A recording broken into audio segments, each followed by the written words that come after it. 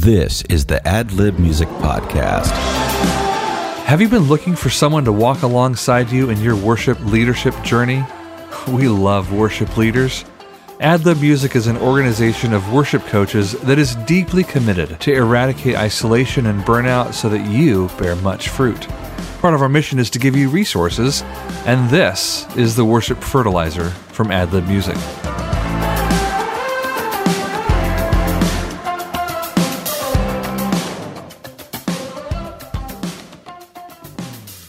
So we begin this Fertilizer podcast with a trip down memory lane. You've likely been at a rehearsal where somebody starts playing something in between songs, and some or all of the band picks up and starts to play along, only to get scolded or scorned by the leader or maybe the timekeeper, reminding you to get back on track with the music that we're rehearsing. Well, of course there's value in rehearsing the music, duh. But what value does just jamming have? Does it have any value? I contend that it has loads of value. Or maybe this scenario sounds familiar. The electricity was out, or you maybe couldn't schedule a full band.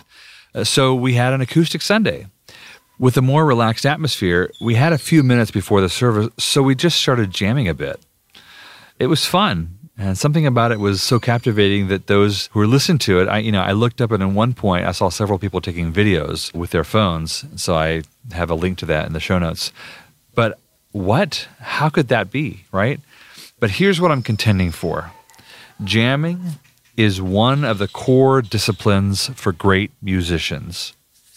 Jamming, in other words, playing, just unscriptedly playing together, jamming is one of the core disciplines of great musicians. It's a core discipline. Now, we often think of jamming as that annoying guitar player that can't stop noodling between songs. I mean, how can this be essential to good musicianship, Dave?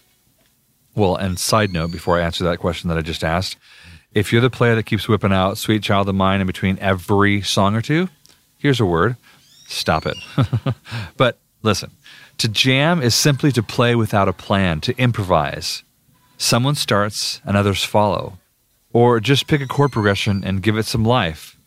But here, if we never play improvisationally together, if we never jam, if all we ever do is play what's planned and what's written on the page, our music will lack depth. It can feel sterile, and I contend that we'll miss some of that sing a new song anointing that our worship music is desperate for.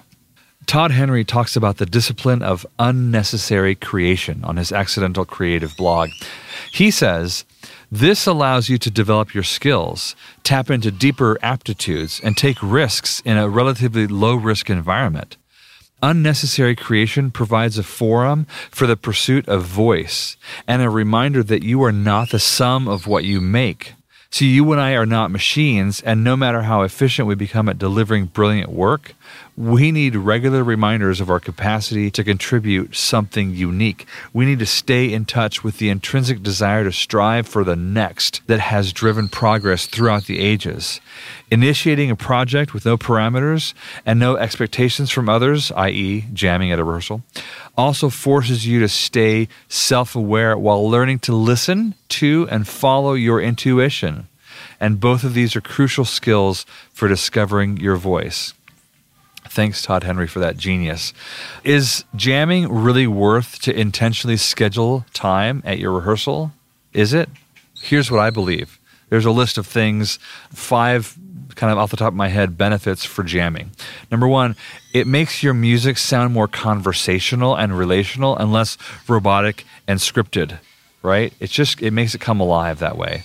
Number 2, it trains your ear to listen to each other and respond, which is one of the core skills of being a true musician, being able to listen and respond. Number 3, it gets you out of your comfort zone and it builds your creativity muscle, accessing a whole different part of your brain than when you just play the song. Number 4, it's fun and it helps you to be more relaxed during a service because you already took some risks during that low-risk environment of a rehearsal. And the last one is that it builds the foundation for your team to be more responsive to the moment. So you're not so locked into, well, this is the way we planned it. Don't ever go off because I don't know what to do. Well, if you've practiced going off and not knowing what to do, you're more comfortable with that. So it builds that foundation so that you can be responsive in the moment. And listen, don't overcomplicate this thing and try not to shut it down when it breaks out naturally.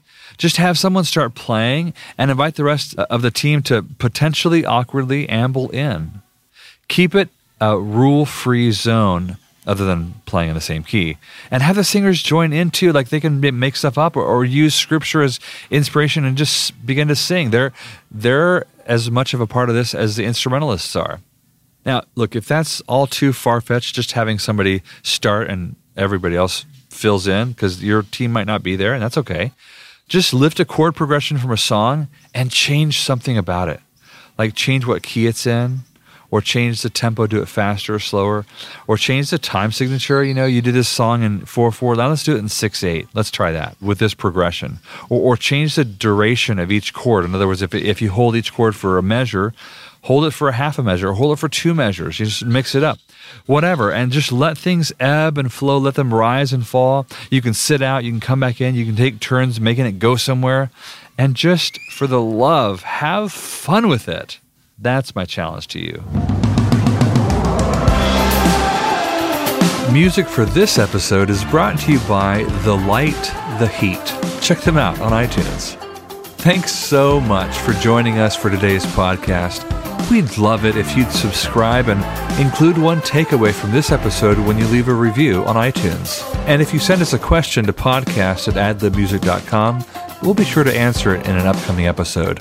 To find out how to grow personally, go to adlibmusic.com/contact and schedule a free 30-minute coaching session today. You've got what it takes to lead like a champion. The Lord bless, protect, sustain, and guard you. May the Lord make his face shine upon you with favor and surround you with loving kindness. May the Lord lift up his face upon you with divine approval and give you a peaceful heart and life.